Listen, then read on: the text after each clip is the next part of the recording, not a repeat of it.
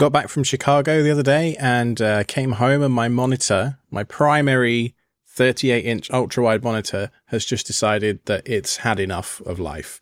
It's developed vertical lines all the way around the edge, so I've got like this vignette effect going on. That stinks, man. And it was, of course, happened just while you're traveling, so who knows? Who knows? Maybe a power surge while you're gone? Probably not. Probably just died. You know, it's because you weren't using it. You neglected it. That's why. Yeah, I think it's just throwing a paddy. You know, the best part is this monitor is 3 years and 2 months old. And let me guess, the warranty expires at 3 years? Of course. Yeah, that's how it works. Amazing.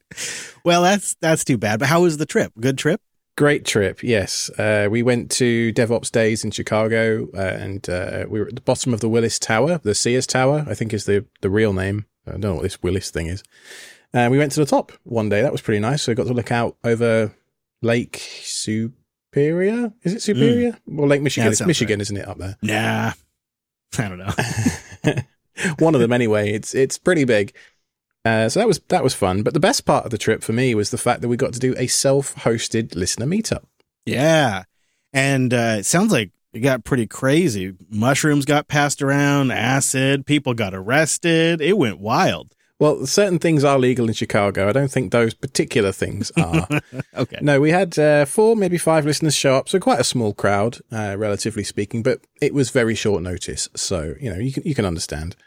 And one listener in particular brought his entire family, his wife and 4 kids. So we were playing around with his 5-year-old son who had some nunchucks running around the beer garden that we were in down by the river. It was a fun time.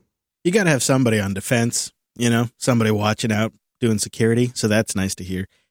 I love the idea of bringing the whole family in too. Get everybody onto the self-hosting bandwagon. Absolutely. His wife looked at me and said, "I know your voice." Like, yeah. Oh, okay. Yeah, it really is real. That's very strange.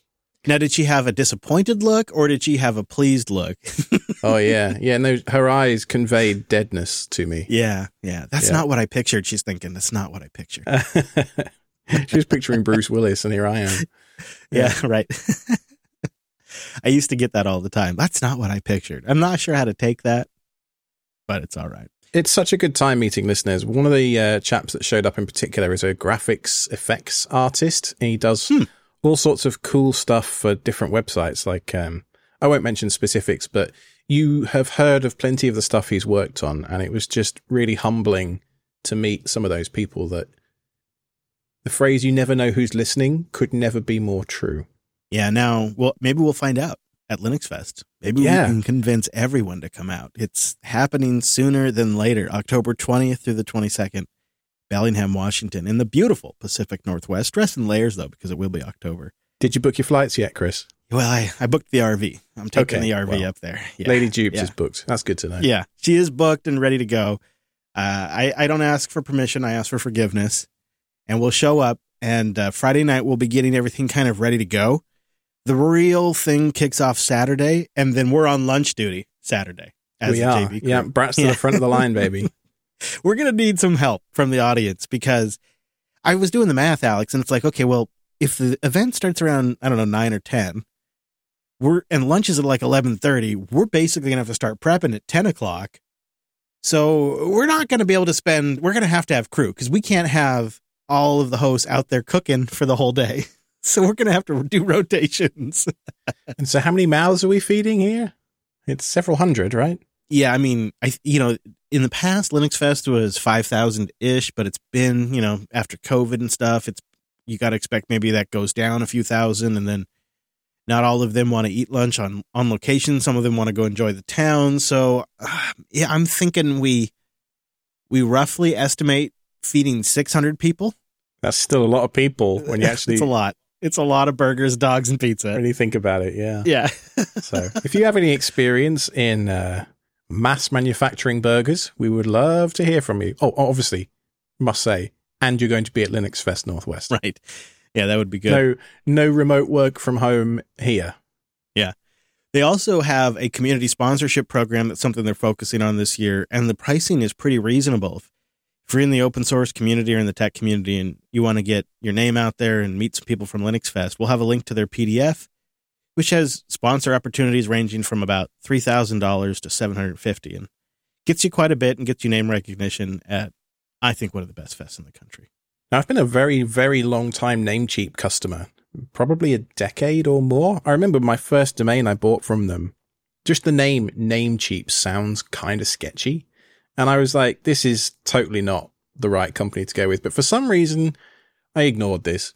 And I went with Namecheap anyway. And I've been with them for, like I say, a decade or more now.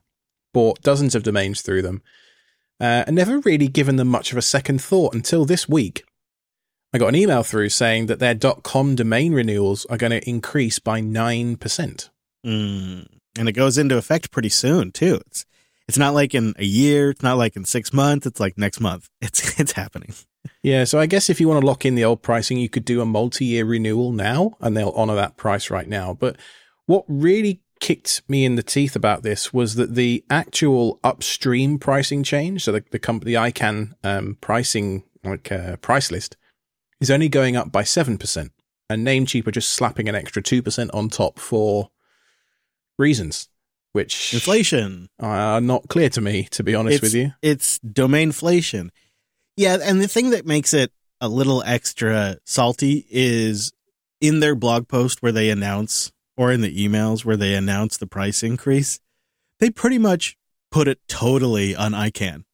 Like they straight up in there say, look, we didn't like this, but VeriSign oversees the .com domains. They have an agreement with ICANN. When those two companies want to raise the prices, there's nothing we can do, guys. We got to pass it on to you. But then you actually break it down.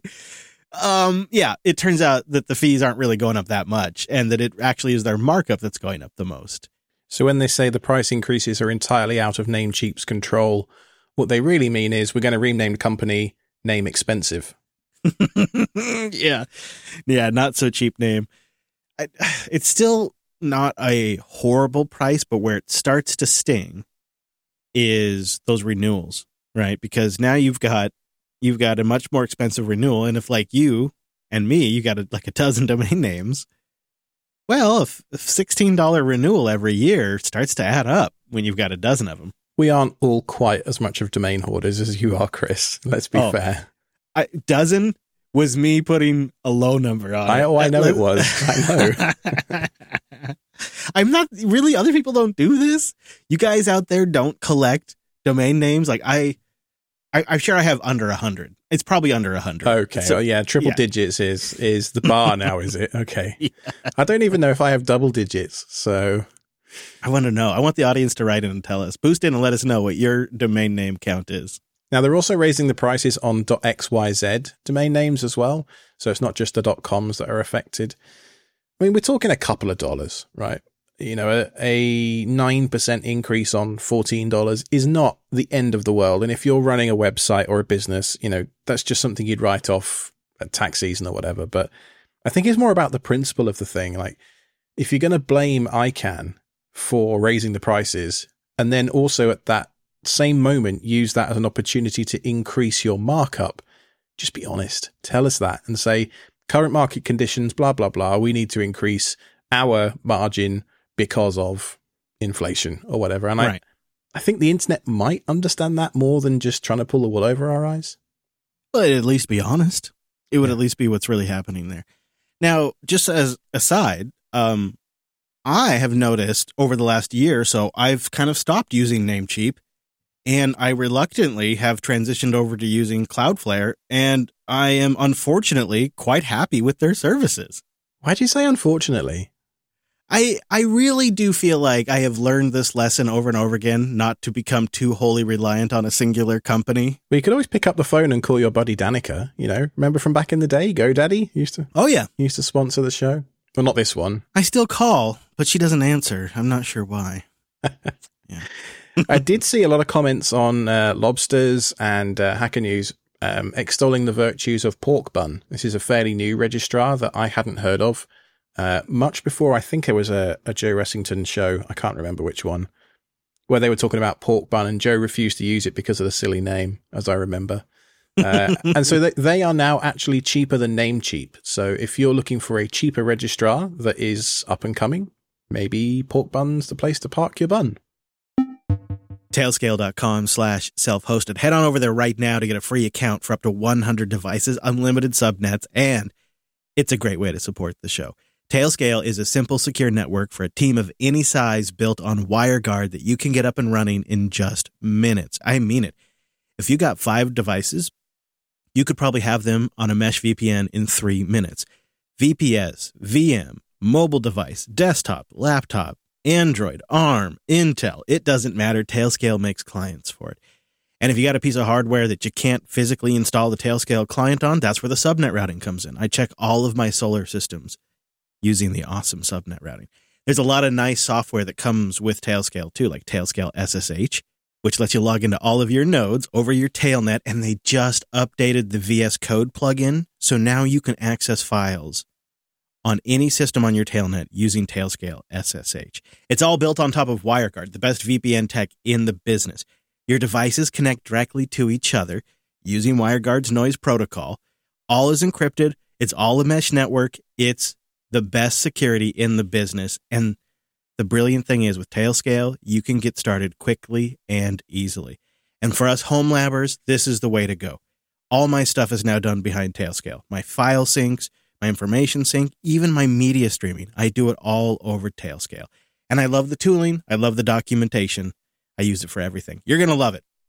So go try it, support the show, and get it for 100 devices for free when you go to tailscale.com/self-hosted. That's tailscale.com/self-hosted. Alex, I got my hands on my $13 voice remote for Home Assistant. It's the Atom Echo Smart Speaker Development Kit, and I've got 2 of them. Oh, yeah, I remember we talked about this briefly. So it's come in now, hasn't it, right? This is a sort of thumbnail sort of sized little ESP speaker mic device. Yeah, you would almost think it's like a micro Bluetooth speaker or something. It is really, like you said, very, very small. And it does require constant power. It's got a USB-C port and then a little ESP32 inside this thing. And it's ridiculously cheap at $13 for this entire little box. And it has a push button microphone. So the microphone isn't always listening. It does say you can use it as a Bluetooth speaker. So if you want the worst audio quality Bluetooth speaker ever made, then this might be your bag. But I presume you're going to use this primarily as a microphone and just okay, I'm going to do that now type device, right? Yes. So this is the promised land. You know, if you have Home Assistant 2023.5 or later, and if you're a Nebu Casa Home Assistant Cloud subscription, or if you set up your own Whisper Piper Assistant pipeline, which I've done both, and you got Wi-Fi and you got Chrome, you got to try this. For $13, it's the most no-brainer recommendation I think we've made on the show, because you get these devices, you plug them in, you fire up Chrome, you go to the guide that they have to set this thing up, you flash it through the website, so as long as Chrome can see your USB device, the whole thing is flashed to the website. They rewrite ESP Home on there and set it up. They prompt you for the Wi-Fi details. They ask you if you just want to auto-connect it to your Home Assistant instance. It takes 5 minutes, and it's completely done. And then you have a dedicated microphone that's all over the LAN that talks to Home Assistant. And my God, it's fast. I mean, I thought HomeKit was fast. It's I can't even describe it. It's instantaneous, because one of the things they do is they're transcribing as you speak. So if I say turn off kitchen lights, by the time I get to lights, it's almost positive what I'm going to say.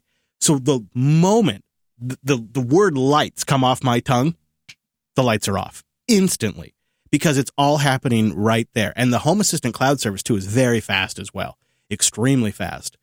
And so what I have is next to my bed now, I have one of these little buttons, and I can push it and I can speak into it to turn lights on or off. And one of the nice things about this is because they're so small and they're so cheap, you can put them anywhere. And I have really struggled with HomePods and Echoes and Google Homes when they're next to a white noise machine. I have a physical white noise machine that creates white noise in our bedrooms, and they blast out the microphones, and the microphones cannot parse over that noise.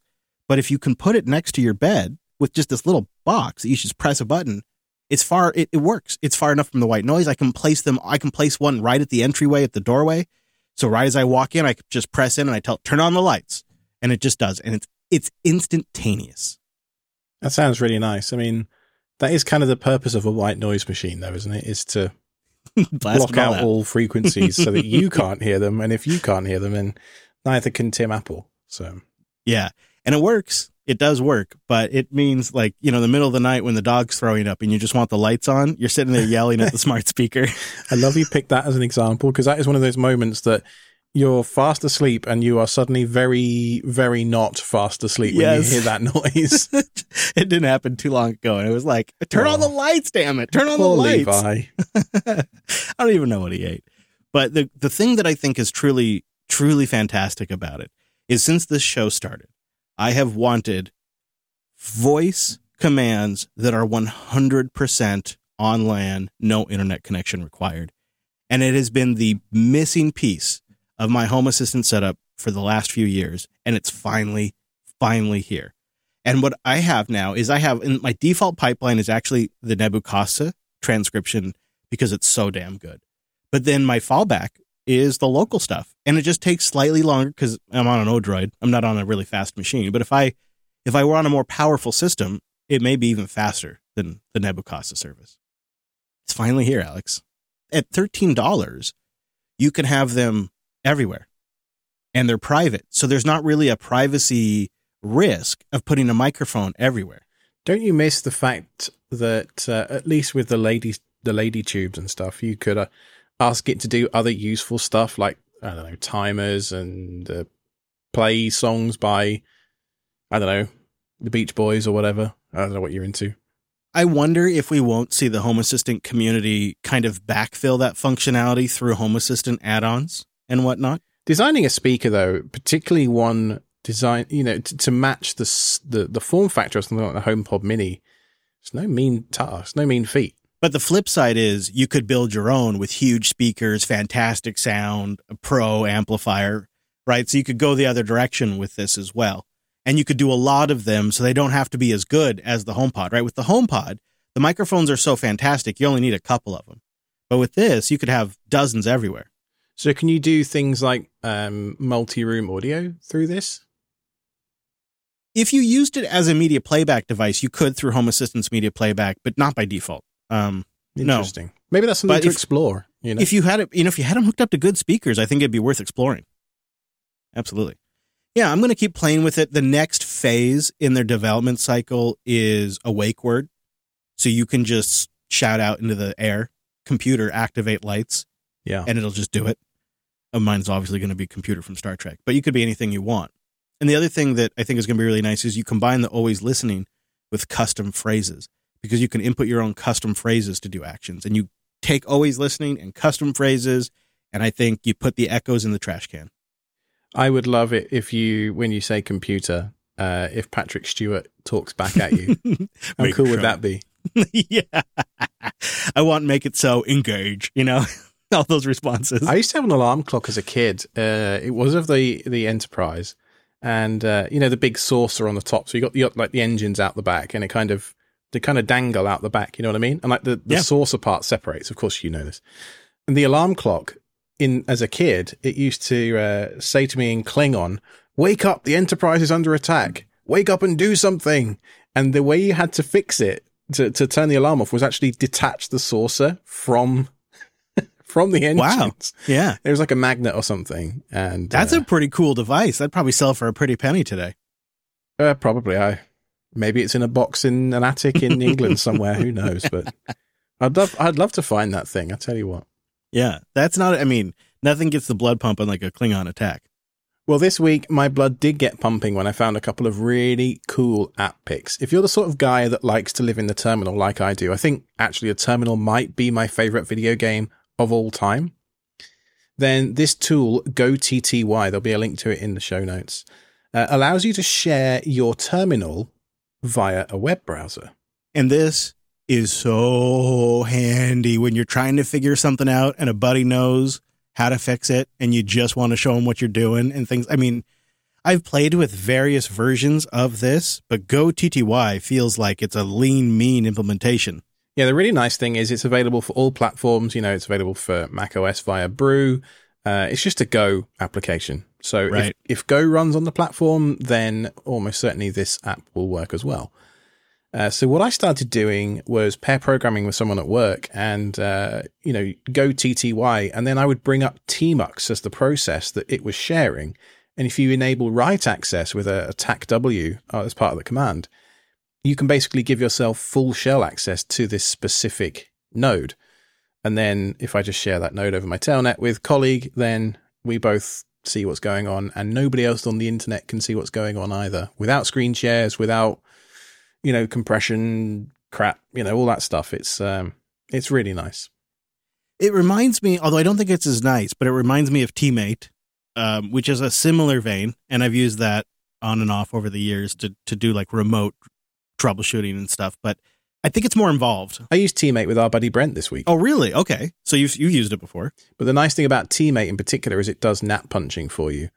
It's a fork of Tmux, and Teammate lets you do instant terminal sharing. So they're two tools in a very similar vein. One might be right for another use case where the other one isn't. So two very useful terminal sharing applications. Linode.com/SSH. They have some great news. They're now part of Akamai, the top tiered network out there. But all the tools that we love, like the Cloud Manager, the API, the command line tool, all the stuff that lets us build quickly, back up quickly, deploy and scale in the cloud, that's still there. But now it's combined with Akamai's power and global reach. And they're expanding their services to offer more resources and more tooling while giving you the same old reliable, affordable, and scalable solutions for projects, users, and businesses of all sizes. We've been messing around with self-hosted large language models. We try it over there on Linode. When we're trying something brand new, maybe with a new NixOS build like we did for Linux Unplugged, we do it on Linode. It's really powerful. And as part of Akamai's global network of offerings, they're expanding their data centers, giving you more data centers, more resources, and more access to help you grow your business and serve your customers or your project. So why wait? Go experience the power of Linode, now Akamai. Go to linode.com/SSH. That's how you get the $100 and learn more. Learn more about how Linode's becoming Akamai. Learn how you can scale your applications, kick the tires and really try it, and see the expansive network that goes from cloud to edge. It all starts by going to linode.com/SSH. I had one of those weekends where I probably slightly neglected my father duties in lieu of doing website stuff. Right. I completely overhauled the navigation for perfectmediaserver.com this weekend. Aha. Well, it's been a bit. It's been about a year, maybe? Well, I launched it on New Year's Eve 2020, or is it New Year's Eve 2021? I don't know. It was the 31st of December 2020. Okay. Whichever New Year's that belongs to, the Eve belongs to, I'm not entirely sure. But yes, it's been a hot minute, and I've updated the site a little bit, couple of typos, couple of pull requests, that kind of thing. But nothing quite as major as this. And since release, MKDocs, which is the platform that I based the wiki on top of, has added tons and tons of features. So I've overhauled not only the navigation, but also the main landing page. So when you first load up the site, there's now a very simple grid of 4 cards that shows you, tech stack, installation, advanced topics, hardware, and of course the overview. Yeah, that kind of thing. And so my idea was, if you land on this page and you've never heard of Perfect Media Server before, you have a very quick portal into the different areas and topics that are covered in the site. Now, I also took the opportunity to start my journey on writing up NixOS. So there is a whole page in there talking about what my journey with NixOS has been like and the whole Flakes situation. I think we're going to mention Flake Hub in the post show this week. If you're interested in that, make sure you're a subscriber to the party membership and you'll get that post show. But it's been really interesting, doing this stuff a couple of years removed from when I first did it. Do you ever have that thing where as a content creator, you listen back to old episodes and you're like, oh my God, I sound so crap. What was I thinking? Oh, yeah. Oh, all the time. I either have that or I go, how did I have that figured out back then, but I don't understand how that works now? Yeah. Both things happen. Yeah, because I will be honest, I was reading a lot of the articles that I'd written and posted on the website thinking, God, that's clunky. Why did you write it that way? I just didn't like it. So I've rewritten huge chunks of the website as well. There's still plenty more to do, particularly in the NixOS land. But since the original publication, I've switched from Ubuntu to Proxmox as my primary instance, and the website doesn't really quite reflect that. And just a bunch of stuff. Now, to talk shop for a second, the Perfect Media Server website has never made any money, and I don't intend for it to make money, to be honest. I've never served ads. I've never really pushed the donations thing that's been in the corner, the buy me a coffee button. I probably had $50, maybe 100 over the duration of that button being there, which is not nothing, of course, but it doesn't pay for the running costs of the website. So now I know from the analytics that many thousands of you find this site useful each month. And I thought, therefore, it only seemed fair that SquidFunk, who is the upstream developer of MKDocs material theme that I'm using to build the site, without that amazing project, I thought it was only fair that he got some support as well to keep building this project. So I've signed up for the MKDocs Material Insiders program, which is $15 a month to contribute that back upstream as part of the GitHub Sponsors program. Oh, okay. Now, that gives you access to a bunch of interesting stuff like pre-release features or subscriber-only features, insider-only features, sorry. Nice. One of those is the cards I talked about on the landing page, but another one that used to be insiders only is the brand new blog feature that's been added to MKDocs. So I've put a small link in the show notes to a news and updates section for Perfect Media Server. So anytime I do anything that is relevant or something, like a new interesting case is released or something comes to my attention, I'll post little updates on there. So if you want to throw that in your RSS feed, be my guest. Yeah, that's nice. Get occasional updates when things change. Now, if this website has saved you from buying an Unraid license or something, and you're in a financial position to do so, I'd love it if you contribute a few dollars just to pass it back upstream to those, that SquidFunk developer that I talked about. It's not my goal for the site to be profitable. I just would love for it to cover its costs, which it currently doesn't. I just think it's important in this day and age of, centralized knowledge and media sites imploding, Twitter, Reddit, that independent resources of information like this stick around. So yeah, if you agree with me, then get your wallet out, I suppose. It's a nice time, too, to consider it since it's just recently been updated. It's got some new information and it's being expanded in the future. It's a good time to kind of kick in. Now, as part of that, I took the opportunity to fix my GitHub action for deploying to production, which has been broken for approximately forever. Okay. So the idea behind the original GitHub action was when you make a commit to the mainline branch, it will build the site and publish it and push it to my Linode VPS, which is running an Nginx container, which hosts the built static site that MKDocs generates. Now, the new solution, full disclaimer, involves some Tailscale, so you can roll your eyes now. Yes, I am a paid corporate shill. Honestly, I kind of would hope that it involves some Tailscale. Yeah. So I ended up building a bit of a cursed GitHub action over the weekend, which solved my problem completely. So what this thing does is it brings up a GitHub Action runner instance running Ubuntu. From there, that runner connects to my tailnet using a Tailscale GitHub action. You feed it your OAuth client ID and secret, and then give your runner a specific tag. So in this case, I tagged that instance as a CI instance. In my Tailscale ACLs, I'm able to limit that node's blast radius, the scope, the things it can connect to, using those tags. So at the moment, any other node that I tag as a CI node, that runner can connect to. Oh my gosh. Yeah. If I wanted to, I could say that GitHub runner can only connect to the tag of Alex's basement server.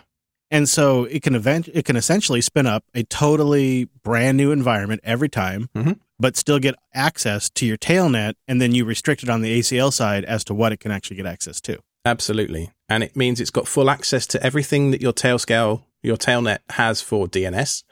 Also means that you can take advantage of Tailscale SSH. And the really nice thing about that is I only learned this in Chicago, so this is fresh off the mill as far as I'm concerned. And it absolutely blew my mind, is that Tailscale SSH reuses the authentication token that you have to access your tailnet to SSH into the remote host. So what that means, dear listener, is that you don't need to install SSH keys anymore. If you're on your tailnet, you're good. Just let that sink in for a second. It's huge. It's so great not to have to fuss with the keys anymore. I just put it on my tailnet and I got SSH. Yeah, because in the old days, I had to have my private key stored as a GitHub repository secret, and then the SSH user and run it on a specific port so that it was less of an attack vector and blah, blah, blah, blah, blah. Lots of reasons why it was a bad idea to have hard-coded credentials like that.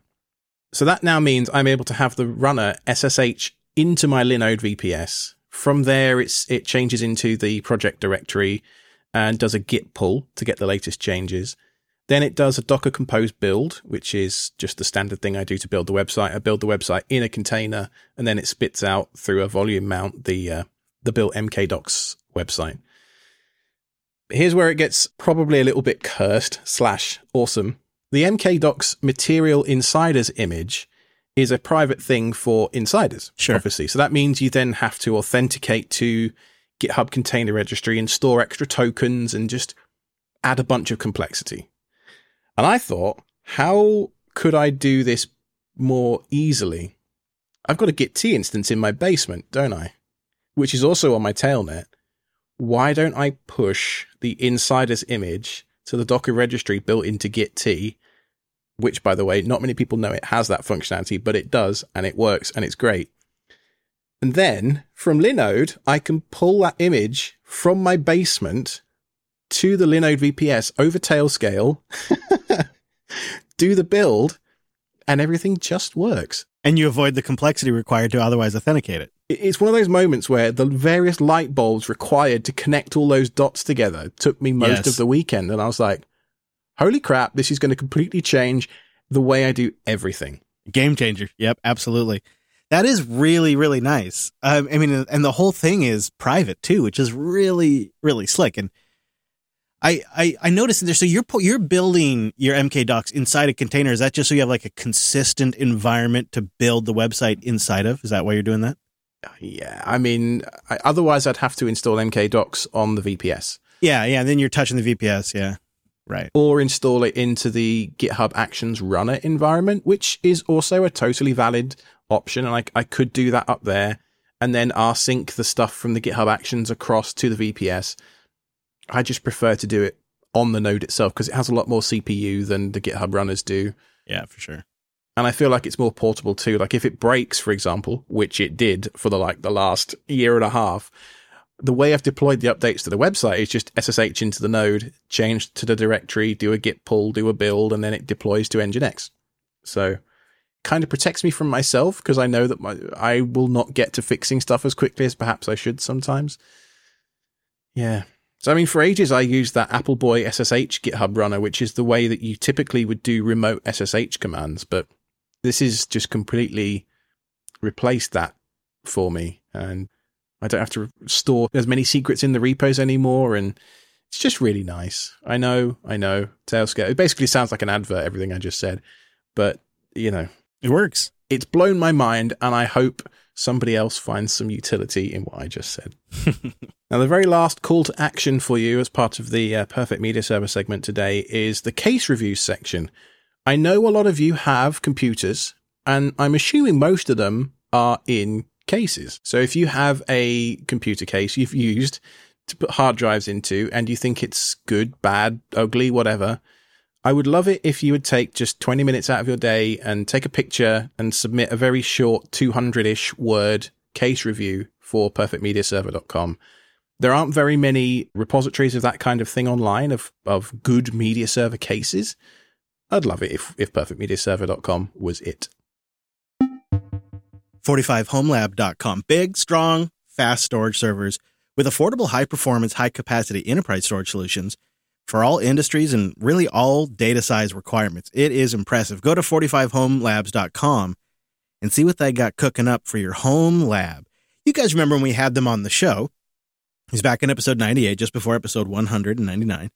And we talked about their mission to create a new market for the home lab. Something that's powerful, that's familiar to the enterprise, but yet in our price range with the capabilities we might expect. They listened to what we discussed, and they've cooked it all up at 45homelab.com. They're going to have more information soon, so go try that out. You guys know them. This is 45 Drives. They maintain open designs. They have ongoing relationships with the open source community. They really build solutions for enterprises of all sizes. They could really solve this for the home labber. So not only should you learn about 45 Drives, perhaps for your work situation or if you have serious data demands at home, at 45drives.com, but for us self-hosters and us home labbers, go to 45homelab.com. That's 45homelab.com. Go check it out, sign up, and get the information because I think you're going to be impressed. 45homelab.com. So Philip writes, "Hey guys, I think I remember you mentioning a while ago some custom open source firmware for the Wyze cameras. Is there any update on this, or are there any other alternatives? I'm kind of hoping to set up some home surveillance solutions for the first time, and I've settled on using Shinobi over something like Blue Iris, but it feels a little odd putting proprietary cameras on an open source monitoring software. Do you know how far the Wyze cameras have come, or if there are any other FOSS camera solutions? Besides building my own with a Raspberry Pi, that is." There's definitely it feels like a impedance mismatch where you build this whole open system and then you go buy these proprietary cameras that need to be configured with an app and all of that. There is the Wyze Hacks project that we've covered before on the show, but they haven't released an update for quite a while. They do have their set of cameras that they're compatible with, and it helps. And there's projects like Wyze Bridge, which will use the local Wyze proprietary LAN video streaming protocol to capture the Wyze video and then put it into standard feeds. But I honestly cannot recommend the Wyze cameras as serious security cameras. The Wyze Bridge in particular will absolutely destroy your Wi-Fi network because those cameras are streaming all of them all the time, no matter what. Whereas typically they only stream one, maybe two cameras that you've got open on a couple of devices around your house, you know? So just bear that in mind too. I've had a couple of circumstances over the last few years where something odd happened outside of Lady Jupes, and both times the cameras failed to capture it. Like cats walking by, dogs walking by, randos, that stuff never fails to capture. Me, walking up the rig, scratching my butt, it captures that every single time. But 2 times in the history where some nefarious character was walking around the rig when we were somewhere, and the cameras both times screwed up. And I think in part it's because they have budget CPUs, and it's because they're Wi-Fi. And I think if you want truly rock-solid home monitoring, you're going to want to go wired. And I hate saying that because it's hard for me to run Ethernet, but I think it's the reality, Philip, is you want wired cameras. I mean, the benefit of wired is, most cameras are PoE, so it's only one wire that you've got to run. Yeah. And those things are set it and forget it. I mean, when I first moved into this house, I guess 4 years ago, I put a few cameras up and I haven't really touched them since. Same with that Blue Iris box. I know you said that you've went with Shinobi instead, but my Blue Iris just renewed. I think it was $32 for the next year or so. I use that almost every day. Like if I hear a delivery truck coming, like I just want to know, is it stopping at my house? Or it's just... it's one of those things, you just set it and forget it. And it's worth the extra few pennies to run the wires, to buy the slightly better cameras. It's just worth it in the long run. I have gotten by with Wyze cams by having the Wyze Bridge, having a dedicated 2.4 gigahertz just for the Wyze cams. And then I pull the feeds that the Wyze Bridge creates into Home Assistant, and I pull them into VLC. And on iOS, there is an RTMP, RTSP stream viewer app called IPCam. It's so good. It costs money, but it's so good. And it works on Apple TV too, which is nice. You can pull up a grid on your Apple TV. And so it works. But I'm telling you, if somebody's been using it for a couple of years, I would invest more than $120 into the entire setup. You get about $120 worth of value out of your security camera system. You can decide if that's a good choice or not. I'd say not, but I do get by. Pick money or reliability. Yeah, you can't. There's two options. Pick one, right? Yes, exactly. All right, we got some great boost messages as well. Thank you everybody who does write in at selfhosted.show/contact. And then everybody who decides to send a message by boosting. We are experimenting with a new way to fund podcasting, which is a good time to be doing it. And Daja came in with our baller boost with 770,770 sats from Podverse. And they write, I'm a little late, but here's some sevens for Alex. That's a lot of sevens. It was. Odd question. My home lab is pretty janky. I got some containers on ThinkPads. I got some K3 clusters on Pis. I have a 5th Gen i7 box with cross-fired RX 580s for Plex. I use K8s at work a lot, but Proxmox is also appealing. Any suggestions on a good way to unify many machines to maybe have some semblance of node selection, affinity, etc.? Or is it all just a pipe dream? I mean, you already said it. Proxmox is probably the most open source, freedom respecting way to go. I'm not going to condone pirating VMware necessarily, but if you know where to look, you can find a license for VMware. And that has some pretty fancy features in it too. But the downside of a VMware type solution, first of all, it's not open source. Second, you have to run an app called vCenter, which is typically a 12 to 16 gigabytes worth of memory type application. It's designed to run massive deployments. It's not designed to run your home lab. Sorry, but it's just not. Mm-hmm. And it's Windows only, which might matter to some people. And, I mean, Dajo, I don't think there's any shame in that ThinkPad game. Honestly, I would bet we have a good amount of listeners that are running home servers on ThinkPads. You get an old laptop, they're still completely solid. They run Linux like a champ. As long as the hardware is still solid, I don't think there's anything wrong with that. So you know how 2.5 admins, every answer ends up with ZFS? Sure.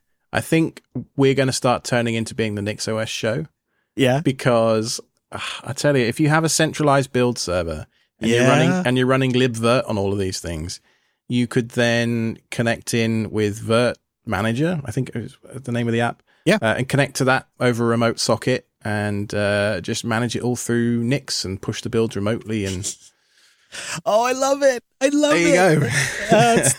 That's some solid thinking. All right. Morningstar is another baller booster this week. 500,000 sats from Podverse. Hey, Chris and Alex. Found self-hosted a few years back and have been listening ever since. Never missing a week. The show helps me with my grueling commute into New York City since my big tech company job has called me back into the office 3 times a week. Oh, man, I bet that is a slog of a drive. I'm glad we could be there for you. He goes on, I know things are tough for everyone right now, and I wanted to give you guys a boost to hit your goal all at once. Your show is a refuge from the commuter life for me, and I'm sure plenty of others. Keep up the great work, and we'll keep listening. Thank you, Morningstar. It really is lovely getting boosts like that, because there was a time in my life where that was me, where I was the one commuting, listening to you in particular, and TechSnap days where you and Alan talked for hours about Heartbleed and who knows what else, So oh yeah, absolutely. I mean, it was one of my inspirations for getting into podcasting too. Was early on in my tech career, I did a lot of driving to clients and tech. I spent hours commuting. It's like there's just not enough. Can you imagine what else you could accomplish with that time? Huh? Well, that was it, kind of. The audiobooks and podcasting were like a way for me to semi-productively spend that time. Yeah, it's true. It's true. Well, thanks for writing in, Morningstar. Appreciate that. Yes, thank you, Morningstar. Ross also came in with 500,000 sats using Podverse. Love the show. I'm here for more hot IoT talk and low-power home servers. I do like that. And my IoT gear was running hot. I hadn't really pushed the Odroid through high summer heats yet, where the booth is like 95 degrees and whatnot, and it survived flawlessly. Not a single complaint. I didn't even notice any CPU throttling. Maybe it happened. Didn't even notice. Very happy. The Odroid survived the heat. Fantastic. Glad to hear it. Nev comes in with 43,311 sats using Podverse. That's a zip code for the highest natural peak in the state of Ohio. I can say that for my ButterFS RAID 6 array of 7 disks, it's been running fine for about 3 months now using weekly scrub tasks and balances. Weekly, huh? Wow, I definitely don't do that. He goes on to say, I wonder if I'm being too aggressive. I back up regularly, and I do test to make sure the backups work. I think more home labbers should give it a look if they have a spare machine and maybe help contribute feedback. The ButterFS devs could probably use the help. Well, I believe 43,311 works out to be Bellefonte, Ohio. So hello, Bellefonte. I know you don't necessarily agree, Alex, but I also feel like everyone should experiment with ButterFS. Maybe don't put your most important stuff on there. Here's my take. If you can't afford to put your root file system on ButterFS, you're doing it wrong. You should be able to lose your root file system and be fine. Totally agree with that one. Yeah, yeah. I was expecting to need to go and get a glass of milk to deal with the spicy take I was about to get, but... I'm not saying put your most valuable data on there, right? I'm not saying your pictures or your home, media collection or whatever. Keep that on ZFS, because why not? ZFS is fantastic. There's fantastic, nothing really to complain about. But on the root file system, play around with Btrfs. I challenge you, dear listener, play around. Whenever I hear anybody talk about imaging entire computers that works in tech, I can kind of understand it for a family member, sort of. Yeah. But if it's your laptop, if this laptop that I have next to me, I'm using to record this show, went pop tomorrow, there is nothing on here that isn't already synced elsewhere that I actually care about.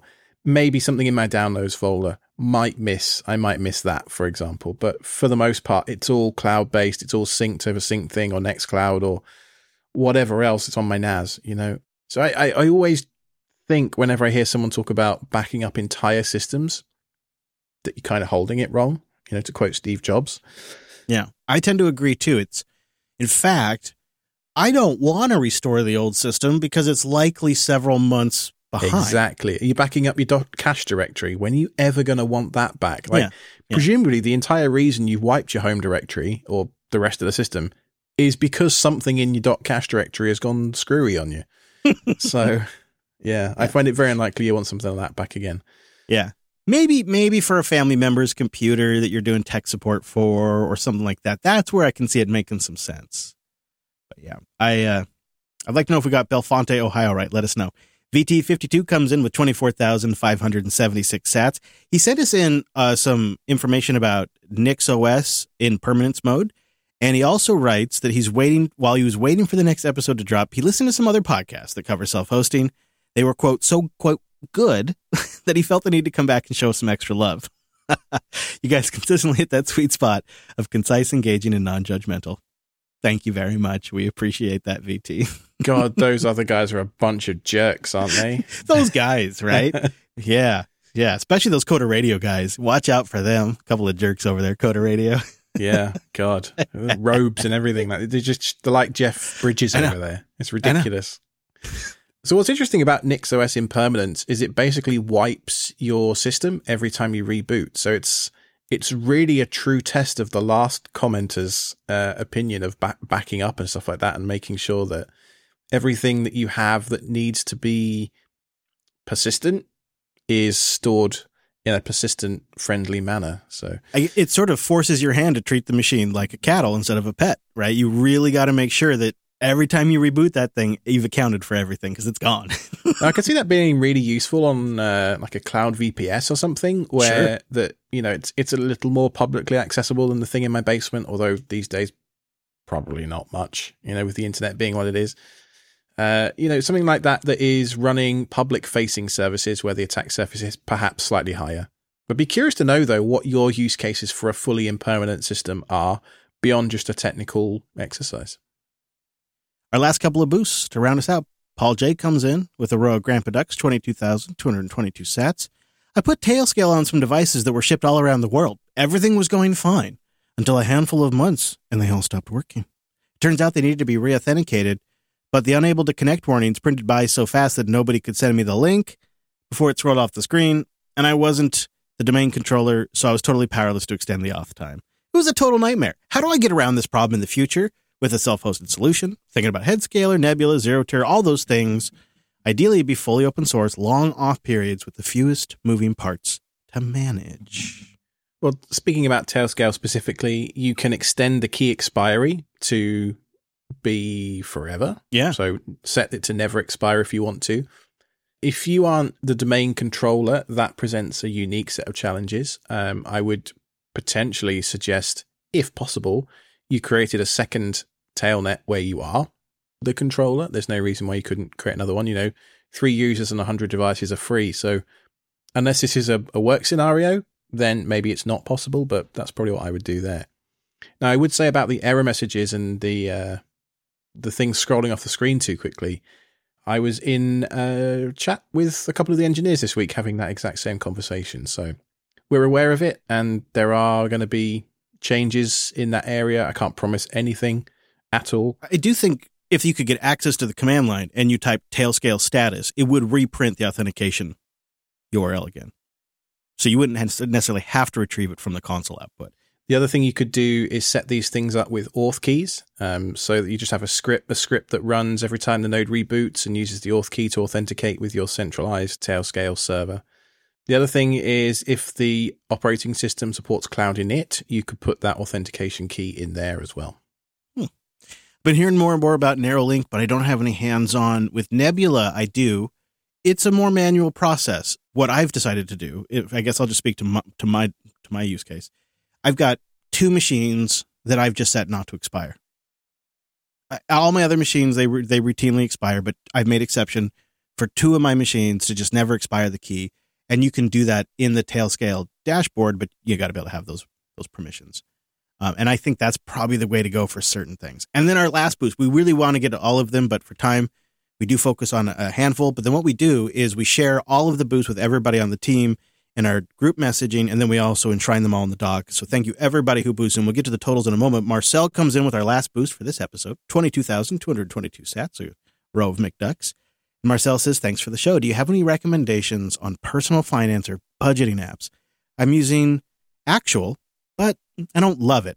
I'd appreciate some suggestions. Alex, I remember you mentioned an invoice generator a while ago. I would love some more details on exactly what that does or doesn't do for you. Thanks. I think the invoice generator in question is probably Invoice Ninja. I've used that for the last 3, 4, 5 years or so to send various invoices to different folks, and it just gets on with the job. I don't really keep it very updated because I think there was a big major update a year or so ago, and it broke a lot of stuff for me, and I just left it. I mean, I use it a couple of times a month. It's not worth a huge amount of effort for me to keep it up to date. It's not publicly exposed, etc., etc. But so far as personal finance and budgeting apps go, no, not really. There's plenty of options. Firefly, I think, comes to mind. I've tried a few, but honestly, even the hosted services that there are all kind of stink. They all kind of suck. They've got to integrate with your bank account to be of any use.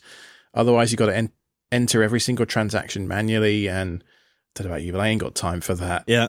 It's just an area of self-hosting, just an area of software in general that just doesn't seem to be a huge amount of demand for.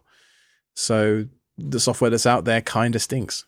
I'll tell you, it's really easy. I don't know why you guys didn't think of this. All you got to do is make so much money that it doesn't matter what your finances are. That's all. That's the solution. What's the problem? What's the big deal? It's certainly a solution, yes. Yeah, Firefly is the one that I think probably gets the most mentions in our community. So I'll toss a link to that. It seems to be also the one that just has the biggest network effect and highest range of compatibility. But this is an area we could use some suggestions. What I would say as well is that the Awesome Self-Hosted list this week had a brand new coat of paint. So they've got a brand new website, awesome-selfhosted.net.